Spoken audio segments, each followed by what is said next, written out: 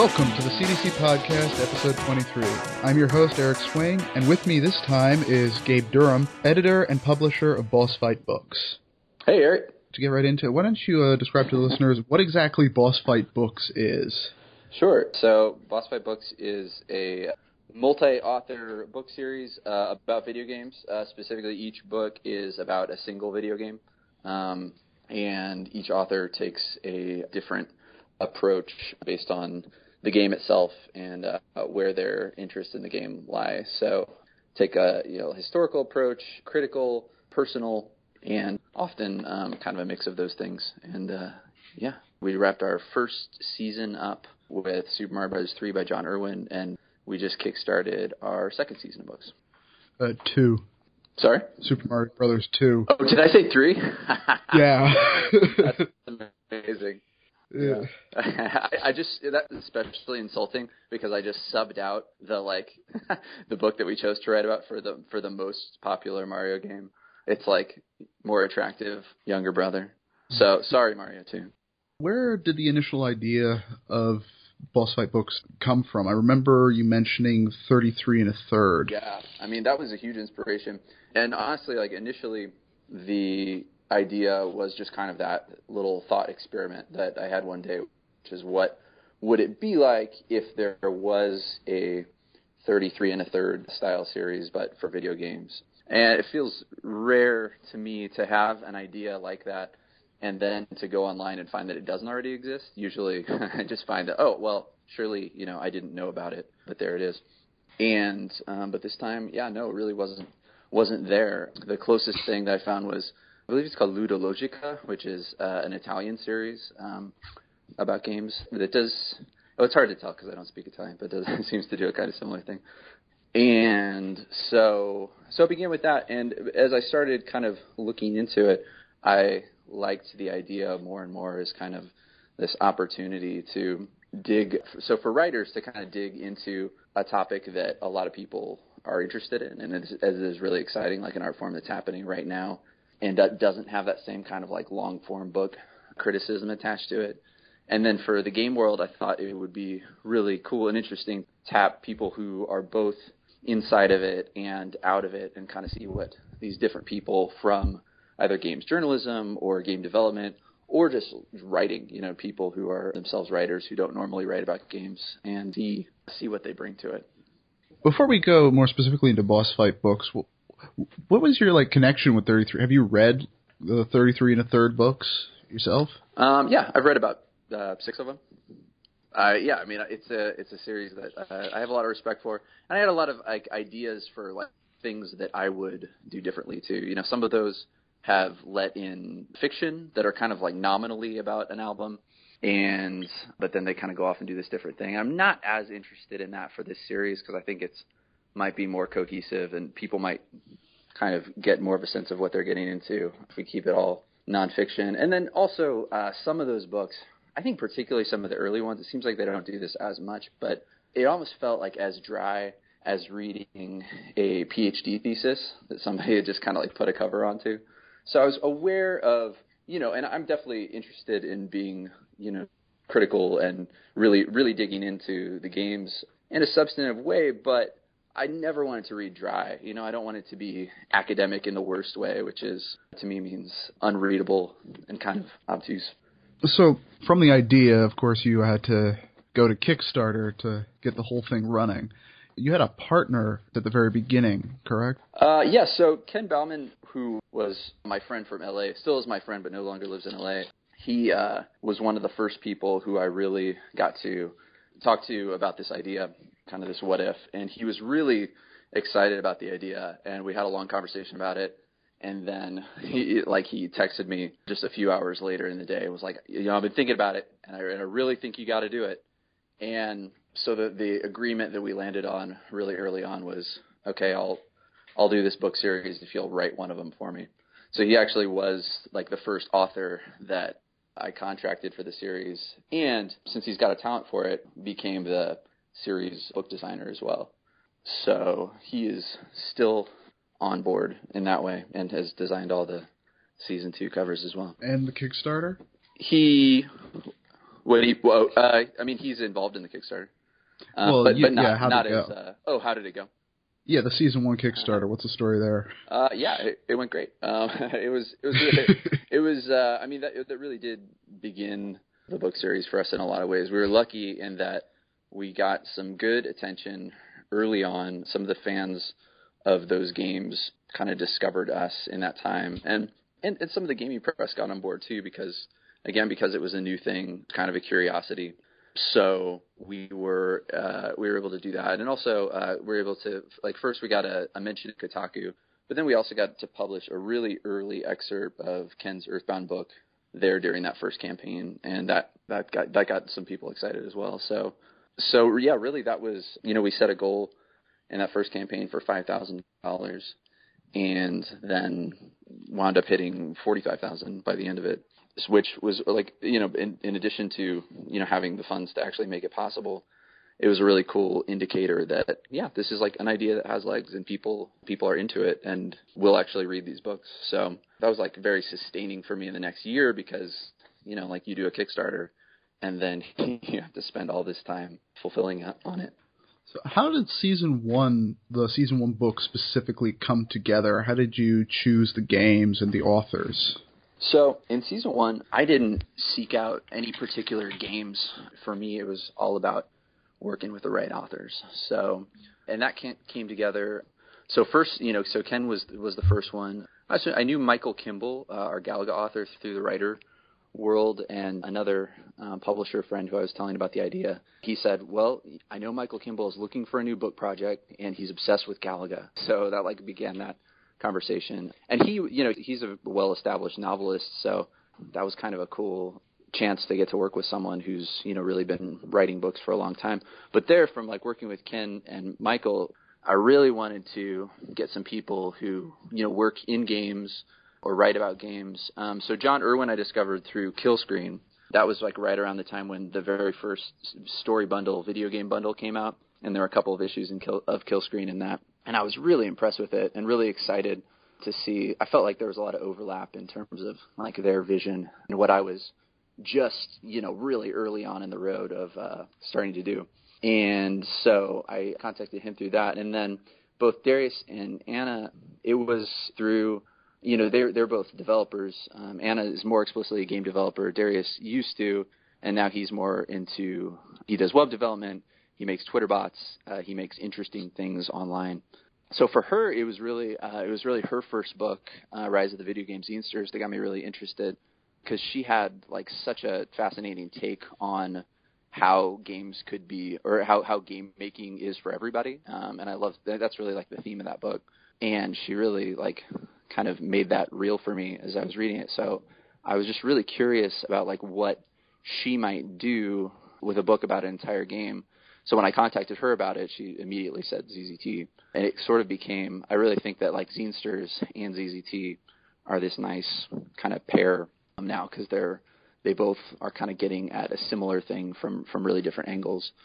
And then Darius, the thing that first drew me to him was this essay that he wrote called Fuck Video Games, which was all about how you do not need to pick one mode of artistic expression and then just do it no matter what. If a video game serves your idea for something that you want to explore, then great, then make a video game. But if it doesn't, if a novel would be better, or if a painting would be better, or if a Twitter bot would be better, then do that instead. So that was really that was really interesting to me too. So anyway, so that's a long answer, but that's that crew that I assembled and reached out to in the. Did you mention Michael P. Williams? No, I didn't, and the reason I didn't is because he didn't come on board until after that campaign. So both of our Kickstarter campaigns, one thing that we've done to make it fun and interesting for us and backers, and also kind of more democratic in a way that appeals to me, is to offer up one spot in the season to letting everybody vote on what game they want to read a book about. And so we used the Kickstarter comment section as a place primarily for voting. So everybody would get on there and nominate what they want, and then I got it down to a list of finalists, and then they would vote again from there. And so the first one that was voted on was Chrono Trigger, And then this second season, this is really just a couple weeks ago when the campaign ended, and we found out it was Shadow of the Colossus, which was pretty surprising to me, actually. Like, Final Fantasy VI got so much steam in the early going, and then really like petered out in the finalist round. But Shadow of the Colossus was kind of this like sleeper, and then in the end really like surged ahead. So anyway, and that's a book that I still don't have the writer for, because this is also recent. So pitches are open right now to writers to basically like pitch me their idea for what they want to write, for what they would do with a book about Shadow of the Colossus. And, with the hope that maybe they would even like write a little sample section of the book, basically just enough to like give me an idea of what they would do with it. And then after I've read all those and evaluate those, then I'll make the call on who writes it. But that's exactly what I did for Chrono Trigger. So Mike Williams was one of our backers, and he in that first campaign, and he just really kind of got this vision for what a book about Chrono Trigger could be. And the way he tells it, like he just like wrote feverishly for a full day, and like he watched a playthrough of the game on YouTube while making so many notes, and then like put together a pitch, and it was just really phenomenal.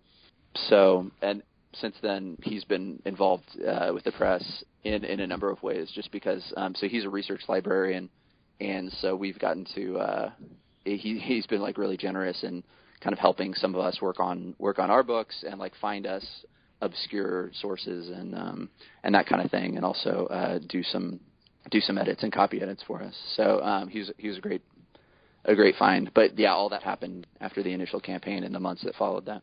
In the actual process of writing these books, how does that work? The author has a transcript and then gives it to you to hash out with him? Is there more specifically like meetings on how you want the direction of each specific project to go? Sure. Well, it really goes differently each time. And so different authors, I mean, I really want this to be their books. Their name is on the book, and I want their vision to be the one that shines through. I think I'm good at identifying what that vision is and really like pushing the book toward that. But some authors will wait until they've got a really good complete draft and show me that. Others, will just send me first draft for the book in chunks, and we'll kind of hash it out. And and some of them have a more kind of complete sense right at the outset of what they want to do, whereas some of them are kind of exploring more in the early going, and so kind of sending me stuff kind of with the question of like, what about this? Like what, and so I'll kind of be able to give them feedback about that. But yeah, generally that process is, they'll send me a draft or part of a draft, and I'll make a ton of notes and send it back to them. And in the early going, it's way more about the content and about the kind of big picture changes and what would make for the best and most exciting book. And then from there, the notes get to be about smaller and smaller kind of line level things until we're kind of hashing out individual words and sentences and that kind of thing. So yeah, but it's a really involved process. I think a few of the authors have been surprised to see just how much I have to say. Again, not because I want to take over, and I don't feel that I do, but I really want these books to be as good as they can. So yeah, I get hands on. I have a lot of fun. And what are like the reactions from the authors, and how do you get pushback on some of the edits, or do you go and does like a third direction become apparent? Oh yeah, sometimes. I mean, I'll say that like in terms of their temperament, everybody has been fantastic. They're really like, I'm sure if I do this for long enough, then eventually I'll get somebody who I really like offend with some kind of note and get like emotional pushback. But so far, all the pushback has just been in terms of, vision and really like both of us wanting to get the best book and, kind of trying to figure out how to do that. So yes, definitely like that third thing comes through. Or, sometimes I'll lose a fight for the way I want a sentence to go or something. And I think that's probably good too. And how do you think season 1 overall just how it came out? Quality of the work, or the styles of the work, or even just the plurality of the work, the variety? Yeah, well, I'm glad you said variety. I mean, that's one of the things I'm the proudest of, is I think that like the variety of the season really speaks for itself. The way that these authors are doing really, really different things with the books, and the fact that they're voices are really different from one another. I mean, that was kind of one of the ideals that I came in with kind of most strongly wanting to see. And so far it's happened, I think, and that's something that I want to continue to protect and preserve as the series goes on.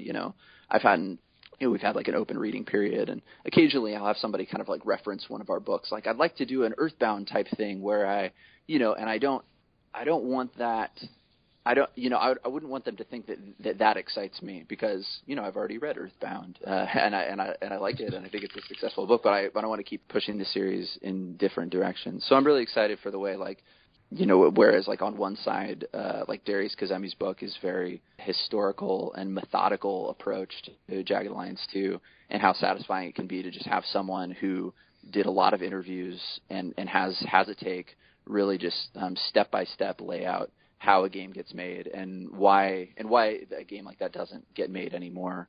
And then, on the other end of the spectrum, some of these more personal books like Galaga, which has so much personal material in it, and it's so chopped up into these tiny chapter sections.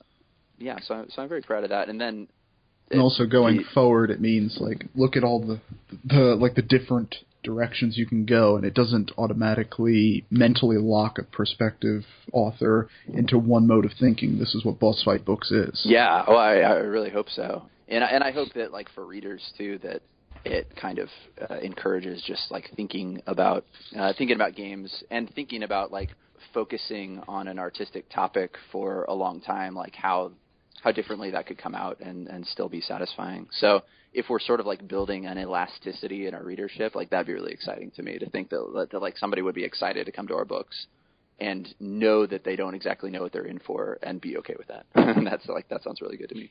And I think like that's also like one of the reasons that I was really excited to reach out to Derek Yu this time, because when I kind of had this idea of like, what if I got a game developer to write about how he made his own game, or she, how they made their own game, like what would that be like? And, since I loved Spelunky, Derek was the first person I tried. So it was kind of another way of thinking like, well, what's another angle? And in this case, I came to him, but mostly I'm just really glad that it's happening, because I think that's going to be really different from any of the books so far. No, you kind of answered this question already, but like in going forward, are there certain authors you have your eye on for potential season 3 inclusions, or even further down the road? Yeah, I mean, there's definitely like a number of authors who have, captured my attention, and who I would be interested in working with. And and to be honest, there are some authors who I have already reached out to and gotten a no, or not right now, or that kind of thing, but with kind of that like caveat of, but maybe down the line, check in with me. So I think as the series continues, and as I just kind of continue to be more aware of both people in the video game world, and just writers who I think have a really interesting take on whatever topic they pursue. I mean, the list of people who I think would probably do a great job just kind of gets longer and longer.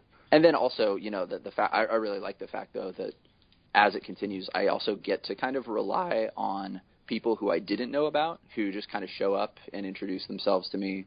And I mean, particularly like in this open reading period, just got so many more very good ones than bad ones, honestly. Like, it would have made things easier for me if there were just a lot more clear no's. But, for whatever reason, I mean, I think really like what most appeals to people is not like anything about us as a press, since we're still really young. It's I think for writers, it's like, it's the prompt, it's like, what would I do with a book about a game? And to like a certain kind of mind, it just like sends you off into like possibilities land. So that's it. That's a bit of a tangent. But given the success of season 1, what did you keep in mind for who to look out to, who to reach out to for season 2? Like for who, like the. Well, you said you did it through writers and not like the games. Right. Themselves, so. Yeah. Once again, it was like I reached out to Ashley and Anthony Birch. That book, so Metal Gear Solid, that came together a lot sooner than most of the other season 2 books. I think when I started talking to them, it might have been even while the season 1 Kickstarter was still happening. And I was impressed with Hey Ash, What You Playing? I eventually came to be impressed with Borderlands 2, although I hadn't played it yet. And that it just seemed like a really cool, like kind of another new take. I initially was emailing with Ashley and was kind of like, well, would you be interested in working on something with your brother or by yourself, or like what do you see? And her idea was to kind of do this book with Anthony that kind of keeps swinging back and forth between the two of them and really like giving over that author voice from one to the other. And in these early drafts, there's like already like a really fun volley that happens, and even like this very like sibling picking on each other that like they will just like parenthetically like make a little jab. So that came together. And Matt Bell is a writer who I've known his work for a while and known him personally for almost as long, just kind of from Writerland. And he's definitely like a guy who I was really interested to work with. And he came to me with a number of ideas initially, but most of them had something to do with the D&D world, whether it was like Planescape Torment or like Baldur's Gate 1. But eventually, like, we had these conversations, and he kind of settled on Baldur's Gate 2 as the one that he was most excited to explore. And so that was cool in a couple of ways. One, that was just to work with this guy who I knew and respected, and he's also kind of a workhorse in the writing world, and you kind of know that he will work hard on the book and deliver. But also because it turned out something that I hadn't known about him was that he co-authored a Dungeons and Dragons novel with another writer named Matthew Simmons. And so this wild like Dungeons and Dragons novel has just been out there under the name Matthew Beard. It's called The Last Garrison. And so to kind of get to see him like explore that like D&D world through nonfiction is pretty fun for me. And then Daniel Lisi came together more recently. I know him from Los Angeles, and he kind of told me just basically a really compelling story about how he got into World of Warcraft and where that obsession came from, and has like a good story about sneaking out of his parents' house when he was in high school to like meet up with his clan for the first time in person. And they just like took over a computer lab for the weekend and just played WoW the entire time. And so he kind of like planted the seed with that story. And then he kind of dropped the bomb that he would be able to talk to some people who have worked on World of Warcraft, and basically just that he had some access, and who exactly that'll be is still kind of coming together. But it's, that's a pretty exciting thing I think to be able to like get to hear from some of these people, some of whom I don't think have, talked a whole lot publicly about their involvement in WoW. And so that's been huge for me. And then I guess I already talked about Derek, but for me, I've secretly been working on this. So I'm one of the authors in season 2 also, and I've secretly been working on this book about Bible adventures and the company Wisdom Tree that made it for the last year or so.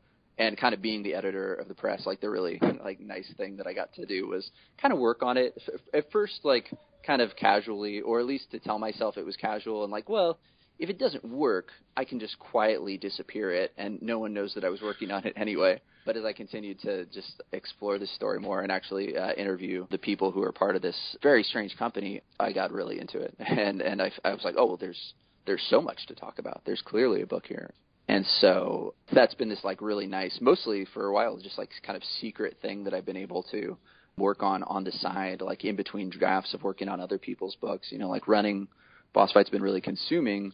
So it's been this really welcome break to take a little time to like hop back into my own document and work on the Bible Adventures books, which is, definitely like that's one of our more oddball selections in terms of games. And if you haven't heard much about it, Bible Ventures it's from 1990, and there was this company called Color Dreams who was making games for the NES, but they were unlicensed games, which wasn't necessarily illegal, but it did mean they didn't have the approval of Nintendo and that they couldn't get shelf space in regular stores because they got muscled out of it. So they had a really hard time making money for these games that they were making, which were of varying quality. Some of them were all right to pretty good. Others were not good. But none of them were succeeding on the level that they wanted them to.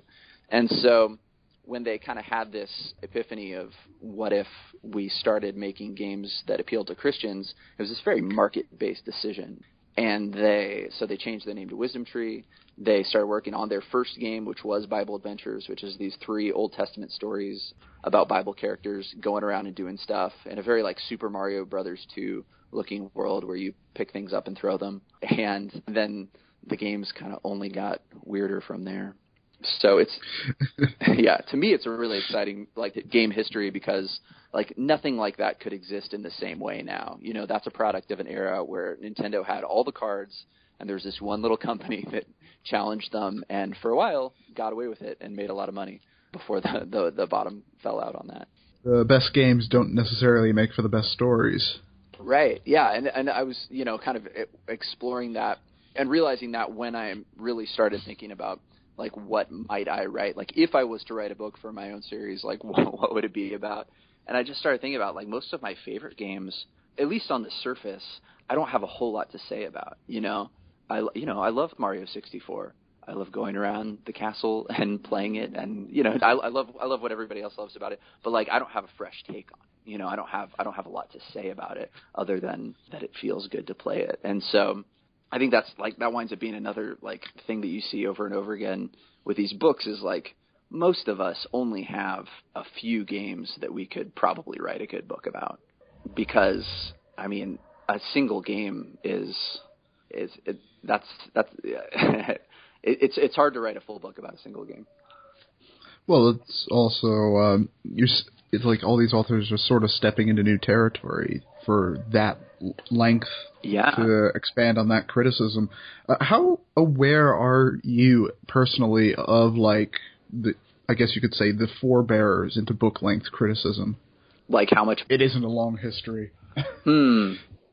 Are you mean games criticism or do you mean just kind of like video games criticism? Yeah, I've read a bunch of it, but I'm not a games historian the way some people are. I think like one of the first things that I read when I was researching the idea was, one of the first ones that I read was Tom Bissell's book, Extra Lives, and that was really exciting to me because of just how comfortable he is sort of expanding the realm of like what you're allowed to talk about when you talk about video games. So, you know, he would just, without batting an eye, compare a game to a novel, you know, to a movie. And, you know, I think some of the things that you see in early games criticism is that, like, games are an island unto themselves, right? Like, you talk about games by comparing them to other games. You know, in the really early magazine days, you rate them based on a, you know, rigid numerical system, gameplay, fun factor, et cetera. And, you know, then you call it a day. But to see what he was doing with the book and to take a really engaged critical approach that clearly was, like, indebted to the way people write about other art forms, such as music and books and movies, like that was really exciting to me. So that was one of the early ones. What are some of the ones you're thinking of? Well, like I guess the first one that Brendan was able to find an even earlier example, but Brendan's book Killing Is Harmless and Spec Ops: The Line. Yeah, that's the earliest example most of us can actually find on about a single game. Yeah, and in fact that was included in that first story bundle as well, which is I think probably where a lot of people found out about that book. So that's a really interesting take too, right? And that's one that we haven't really done so far, which is that really moment by moment, really story based approach of looking, I mean, I don't know how you'd say it exactly, but like looking at a game. A written let's play? Yeah, a written let's play. A written let's play that allows itself to like wonder about the intentions of the creators and to kind of like, you know, read into metaphor and that kind of thing. Yeah, so that was a really interesting take as well. And in fact, Brendan wrote a thing kind of looking back on his book while having just read Darius Kazemi's Jagged Alliance 2 for our series. And did you see that? Yeah, in fact, I interviewed Brendan in the podcast before this one. Oh, cool. Yeah, but it was before he wrote that post. So it's actually kind of interesting because he notes in the post that Kazemi wrote this really long, almost condemning critique of Brendan's own style of doing it, and they had a great conversation in the comments about the methodology. And Brendan's own take is that Jagged Alliance 2 is his response to how Brendan should have done his own game. And actually, I mean, Darius says as much at the beginning of the book. Like, Yeah. he brings up Brendan's book. And, I mean, and I had read, I think I read his post about Brendan's book when I was just kind of reading some of Darius's stuff. And it was pretty bold. I think both of them, honestly, came away from that exchange looking pretty good because they had this very pointed difference of opinion on how this kind of writing should be done. But nobody lost their shit, and they're basically gentlemen. And now that and so Darius, after writing his own book, comes away with new respect for Brendan, and Brendan admires Darius's book as well. So what's even further interesting is in the interview, Brendan does say that if he were to do it now, he actually has talking access to the developers, so he would actually include a lot of the sort of things that Darius was talking about and getting the creators' own viewpoints into it. He would include that in his own book, but at the same time, he says after reading Darius's book, he thinks, I have a feeling that a little more on how the game actually plays from the player perspective could have benefited Darius's own book. Right. Yeah, I mean, yeah, that's one of the things that he kind of chose not to do in this one. And basically, I mean, what that kind of conversation just reinforces to me is, yes, there are many very valid ways to write about a game or write about any subject, but in this case, games. So it's all on the table. I mean, but that's interesting. Brendan raises that question about access, and I certainly think about access to developers or people, relevant sources more now than I maybe did at the outset of the project, if only because I can kind of sympathize with people who just want, if there's going to be a book about a video game, they want some kind of value-added new content, I think kind of one of the most damning things you could say is well, it sure looks like they just looked a bunch of stuff up on Wikipedia and then plopped it down into their book. And I don't think you could really say that about any of our books, but have you been able to has the prestige of having this publishing platform able to leverage help from the developers in getting those stories? I think that it's definitely helps to have some more visibility now and to be a publisher that's not just planning to publish books but actually does publish books and has published books. Yeah, has a real website and because I know, with Derek Yu, it's obvious. Yes, of course we can get the developers' opinions on this book. Yeah, exactly. But I'm guessing, what was his name? Mike Bell has Matt Bell seems to have some access to the Dungeons and Dragons world, so he could possibly get. Well, I mean, I don't think that so far he's been had luck getting to talk to BioWare themselves, but at least he does have that familiarity and that kind of Dungeons and Dragons inside angle. Or even Daniel Lisi? Lisi, yeah. Who said that he actually can get to people who worked on World of Warcraft. Right. So I think it's on one hand, it's really natural to be excited by that stuff. I don't want to get too caught up with access because, then there's plenty of ways that you can write about a game that don't involve that at all, like we were just talking about. So, but it is something to think about. And when I was working on my own book, I mean, that was kind of one of the things that I was thinking about going into it was wow, it sure would be nice to work on a game made by English-speaking people because then I can really get in there and learn the story and include that and just kind of have that at least as a possibility. And that's wound up being a big part of the book. To go back a little to the Brendan Darius little collaborative spat that made them better, both of them better for us. You can see a sort of a direct conversation happening between those two. But what about the larger critical discourse that these books have garnered or created or contributed to? Yeah, what have are you kind of asking what have these books gotten people talking about or? Well, that's in part of it because we see that's a very direct and very it's the first major connection you can see about a critical discourse actually happening on how criticism works. Yeah. Using actual physical examples of attempts made. And you see a lot of praise for your work. Congratulations on that. Thanks. For a season, but it doesn't quite not all of them have that same, like, I guess, impact into the discourse? Oh, or am I just missing? Like not all the books like hit the same amount in terms of like how much they get people talking about that. Or I guess obviousness. It could be more subtle in just simply getting people to think without actually speaking up. Yeah, that's interesting. I mean, I think it's natural that the conversation changes depending on, one, like what's actually in the book, and two, who the person is writing and kind of what their like platform is from the rest of their career and that kind of thing. So like for Michael Kimball's book, like the conversation surrounding it winds up being about like game playing as escape, like particularly like game playing as escape from your, like if you've got a sad life, if you've got an abusive childhood as Michael did, then like how good it can be to have a Galaga. And maybe it doesn't even depend what, maybe it doesn't matter so much what your Galaga is, but to like have that thing and to that you can achieve mastery at, and when you're in the world of the thing, you are lost and you feel your problems recede and that kind of thing. And so that's like the kind of thing that I've noticed from that.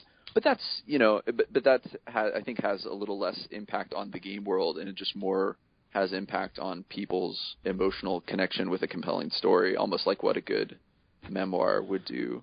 Whereas, I think like for Darius's book, you see people kind of like, you see the conversation turning more toward how has the game development industry changed, and why can there not, and why does it not support games that are quite as idiosyncratic, or that can have quite as long of a gestation period and have so many like of these kind of hidden or things that you might never experience that could happen in the game, and with such like a deep attention to AI that Jaggerlines 2 had.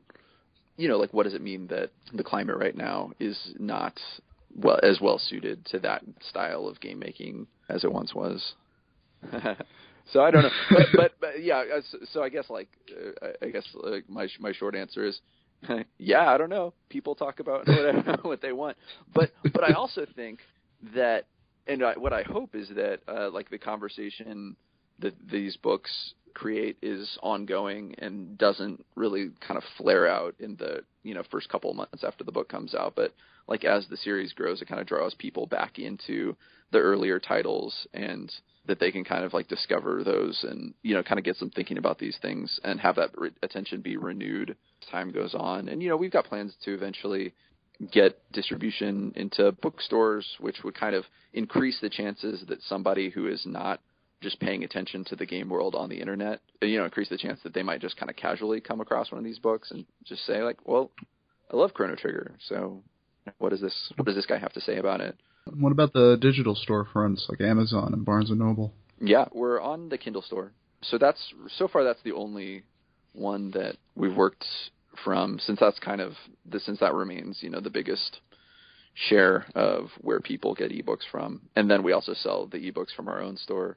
And when we do, we sell like all of the files at once, like EPUB, Mobi, and PDF.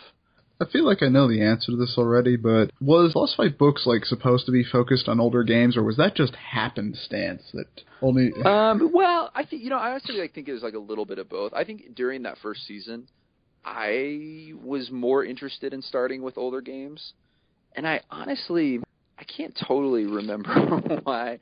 I think the thing that I will still say is I really don't want to like publish a book about a game that's still in its like early sales cycle, because I don't want us to get pulled into like the whirlwind of sales and like have a weird like symbiotic relationship with the game's popularity that like, I don't know, that compromises us in any way. So to me, and it's also, I mean, just in terms of like where good criticism often comes from, it's easier to write about something like after the smoke is cleared.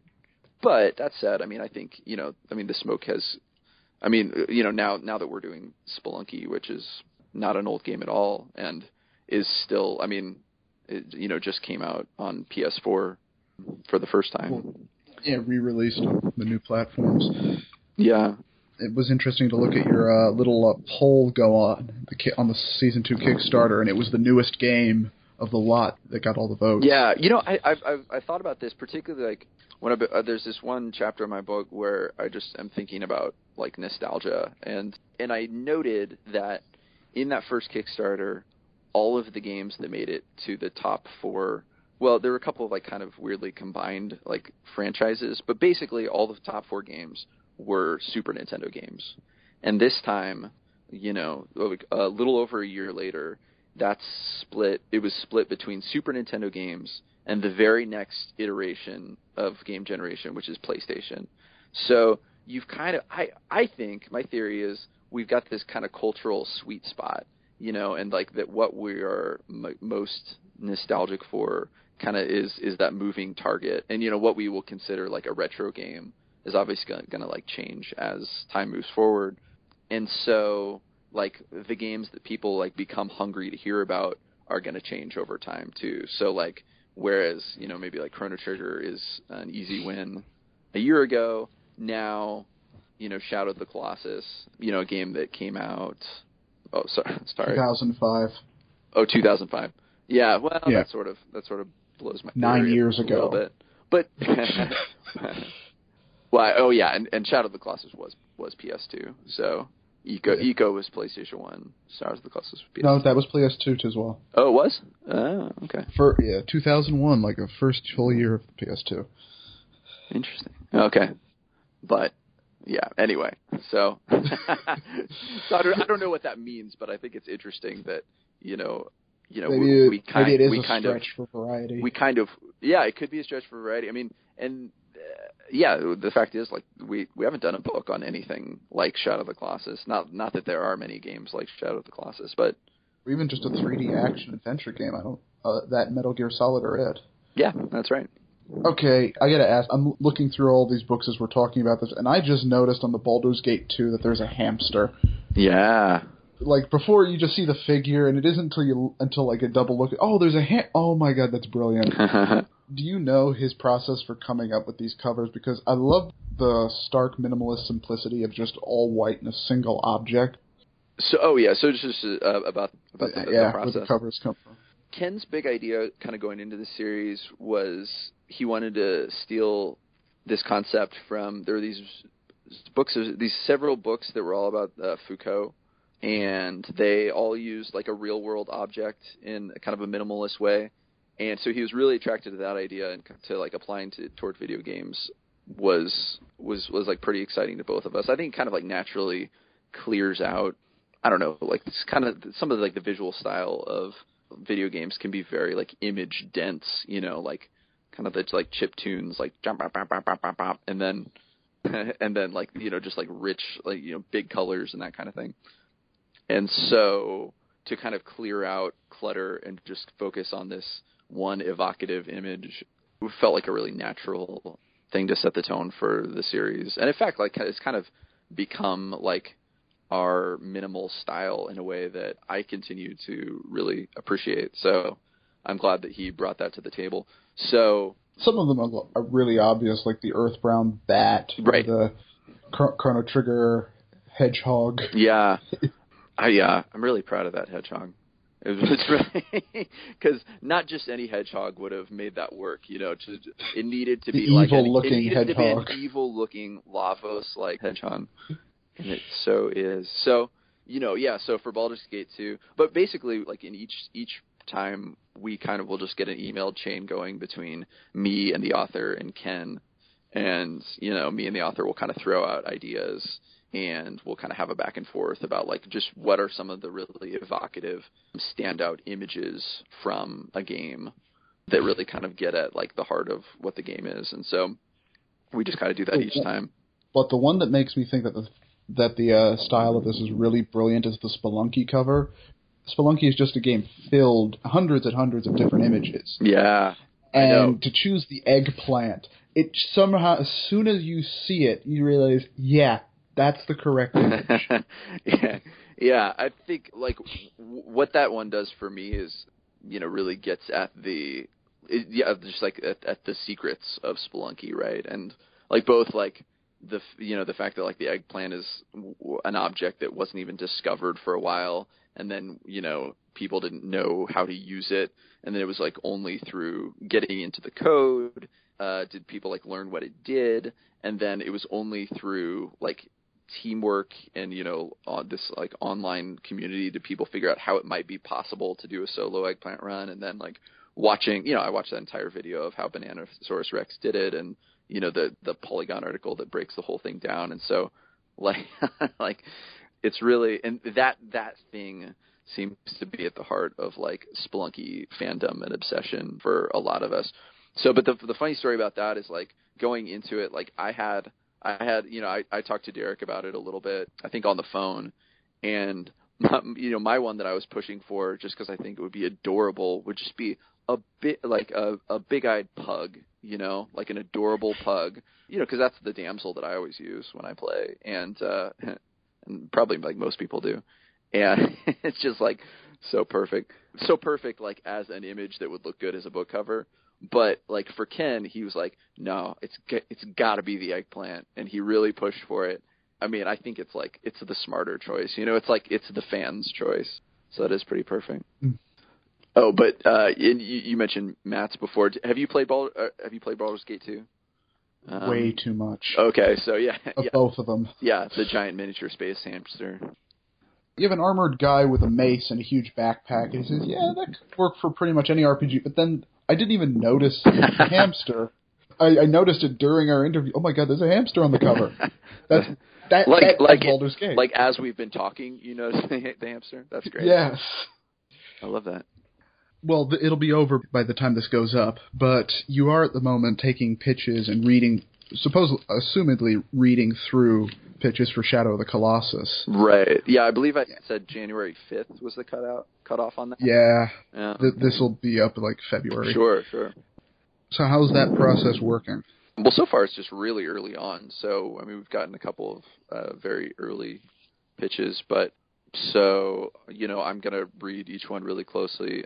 Ryan Plummer, who's our intern, who does a lot of copy editing, and he helped me by like also giving another pair of eyes to every submission that we got this summer during the open reading period.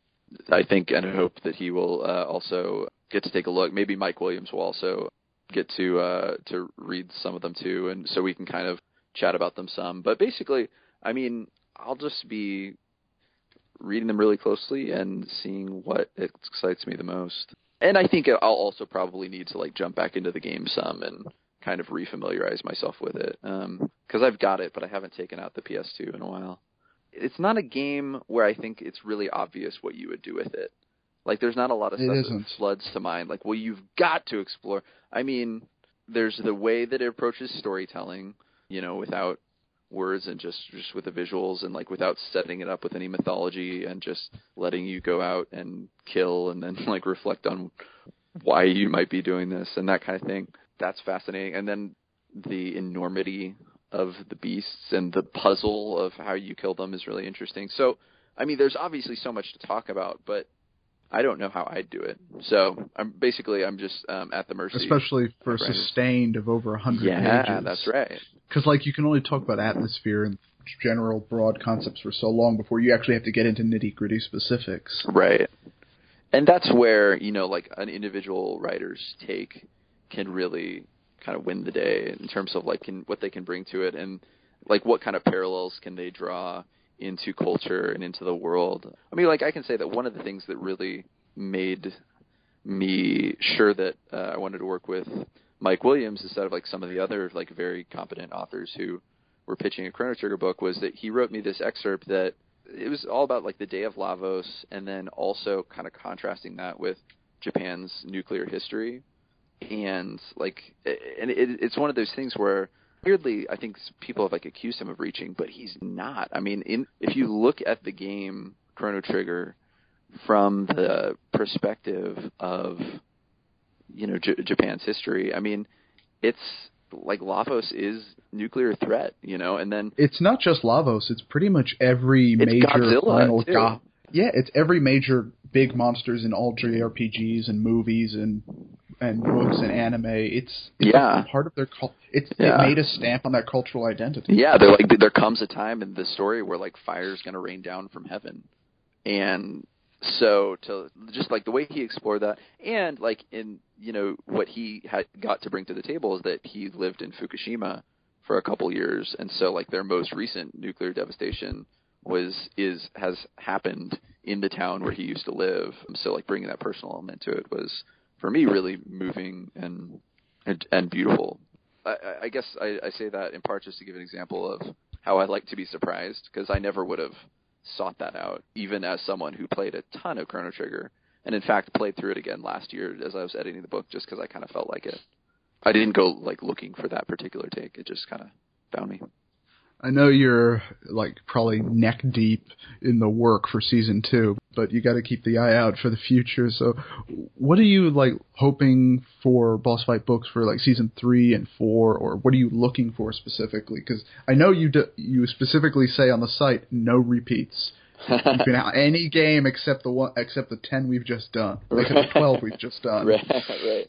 You know, and I mean, we might eventually be able to do like repeats in terms of like franchises, particularly if there's franchises that involve a lot of games, and that kind of thing. But you know, I think a lot of what I want to continue to push toward is variety.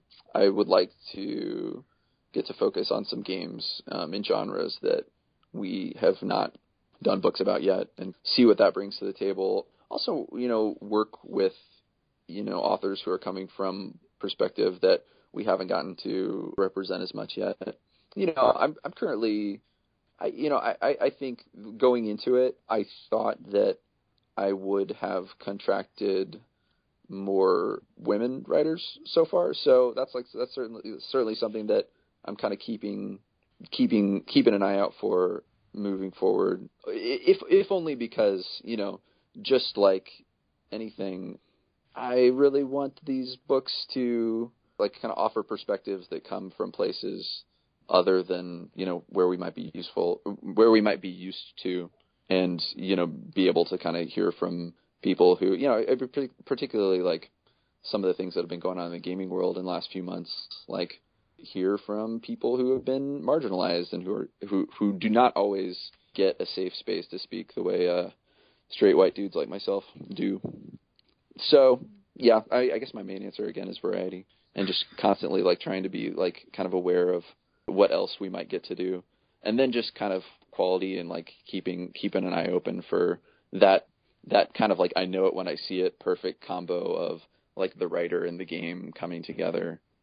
And I'd ask if there was any specific styles that you haven't done that you'd like to do a book on, but then again, if you knew what it was, you probably would already have done it. Right. Well, you know, and I guess I should say too, like if we were a bigger company, if it was more than just me doing most of the stuff, then I'd be able to move faster and put out more books, because more than 6 a year. Because I really, you know, I haven't had a problem getting great ideas from people and getting really strong pitches, which makes it kind of gut-wrenching to say no, because it's not like no because it's not no because you didn't just pitch me a book that I really want to read. It's just no because like I'm all full right now. Sorry. There's only 6 slots because I only have so many hours. Yeah, in a given year, and because I have that taste for involvement, and you know, I kind of have that obsessive desire for quality control. No, that's great, especially since that this is a new venture. Like quality control is paramount, right, to make sure it continues going forward. Right. I mean, and even then, obviously, like some things get by us, and we catch some shit for it. There's this one error in Super Mario Brothers 2 where like he either says A button and means B button, or says B button and means A button, and a couple people on Twitter are not cool with that. I believe one line was, "There is no excuse." And you know, I mean, that's sort of true. It's just, but it's a big book, and my eyes get bleary, and I read it so many times. You can correct it in the digital. Well, versions. That's true, and will eventually. So when you send these up to the publishers, do you just get like one round of publishing, or do you like have it on like a consistent basis based on the orders that you get for the books? I do it a couple different ways. One thing that like Kickstarter has been useful for is sort of knowing which books, at least kind of early on, have gotten the most excitement, and so that's kind of helped me project how many to print in the early going. For season 1, the most interest was in Earthbound, mostly just because that fan community is so strong. That kind of the Starman.net community is enormous, and so there's just so many people who would love to just kind of consume as much Earthbound as possible, and who were intrigued by Ken's take on it in that excerpt. And then this time around, I think definitely Spelunky is the early leader in terms of, particularly like that's the one that got some coverage. That's the one that Rock Paper Shotgun did an article about and just kind of point to like, hey, there's going to be a book about Spelunky by Derek Yu. And so I think. Yeah, I've heard mostly the excitement because it is by the creator. Yeah, exactly. And I mean, I couldn't fault anyone for that. I mean, I think if I was kind of just coming at it as a reader, I mean, that's the one that I would initially just really latch onto too, because I've never read a book like that. And, and I still haven't, because that's one I haven't seen a draft of yet, but I'm so curious about, kind of what he's going to be doing with that. So anyway, but you asked about printing. So there's that part, and so all the domestic orders come from me, and so I've got the books, and I ship them out either from my home or just head over to the post office and just do it. And then all the international orders, I've got the digital files of the books at the printer's database, and so whenever somebody overseas orders one, I will have one book printed and sent to them, and that's actually like that works out better for everyone. But you're careful not to have, like, boxes of extras just hanging about. I mean, I've got... Oh, you mean, like, have, like, a huge surplus? Yeah. Yeah, because I can't... Because we're still pretty early in the early going here, so I don't want to make any of those big choices that'll accidentally, sink the company if the book doesn't sell.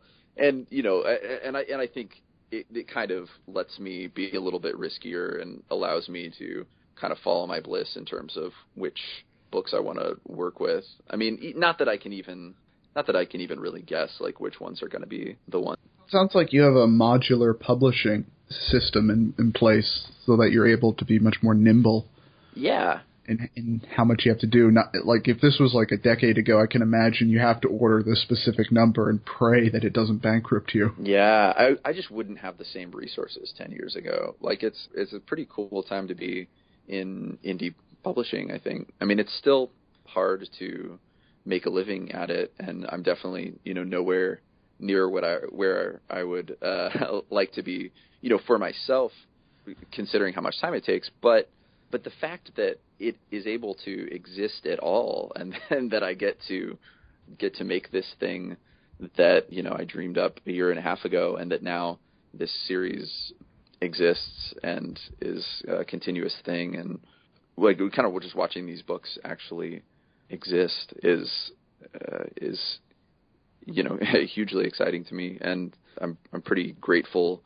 I mean, I'm especially grateful to people who have put their trust in the press before we even proved ourselves. I mean, as everyone knows, like Kickstarter is risky, and you don't always get the thing that you said that you were going to, or the thing that they said that they were going to give you. Often because I don't know, things don't go the way somebody planned. Just the fact that a lot of people showed up early on and made it possible to do this is something I continue to feel grateful for, and that kind of just makes me want to be sure to do a good job because I owe it to them, because I said I would. I think what's particularly, I guess, special isn't quite the word, but I don't have the other one. The special about it is that you actually have the physical book. Like, instead of just doing ebooks. E-books or a limited run of a physical book with mostly ebooks. Yeah. You're giving someone something tangible to hold it in their hand. And I feel like that makes it more real. Oh, yeah, definitely to me. Like, here is a real physical book you can hold in your hand, take on the train, and flip through the pages of.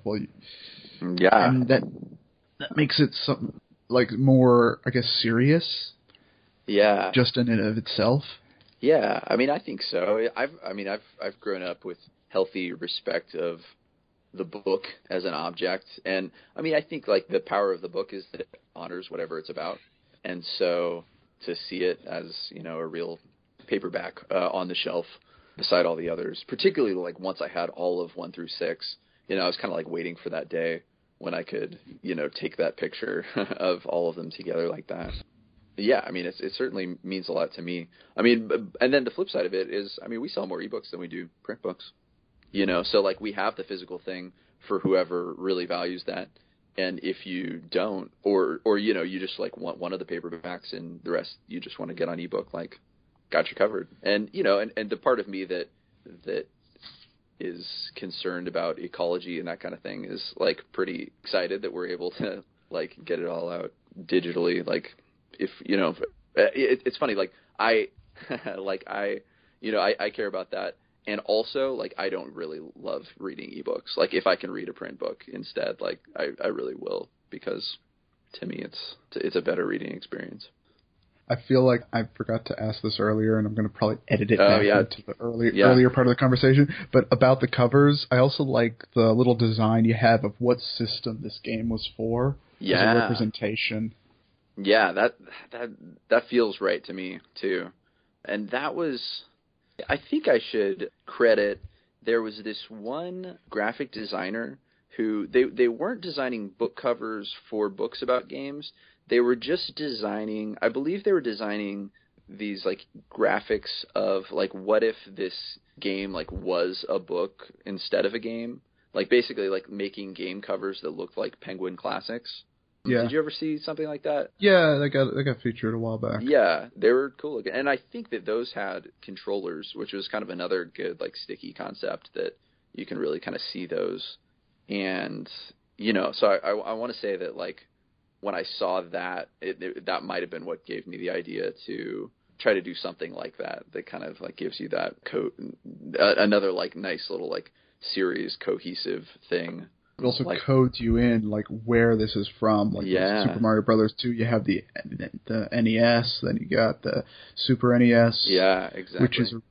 Which is a similar but completely different image. Most of them are the same PC. I notice, regardless of what era the game is. Well, we've talked about that, and I could see the argument for either one. But to me, to like have the same PC, like, that's kind of nice, you know, to like know that PC will be there for each of the PC games, even though it obviously like chronologically doesn't apply. If you do a newer PC game, you definitely won't be playing it on a machine that looks like that.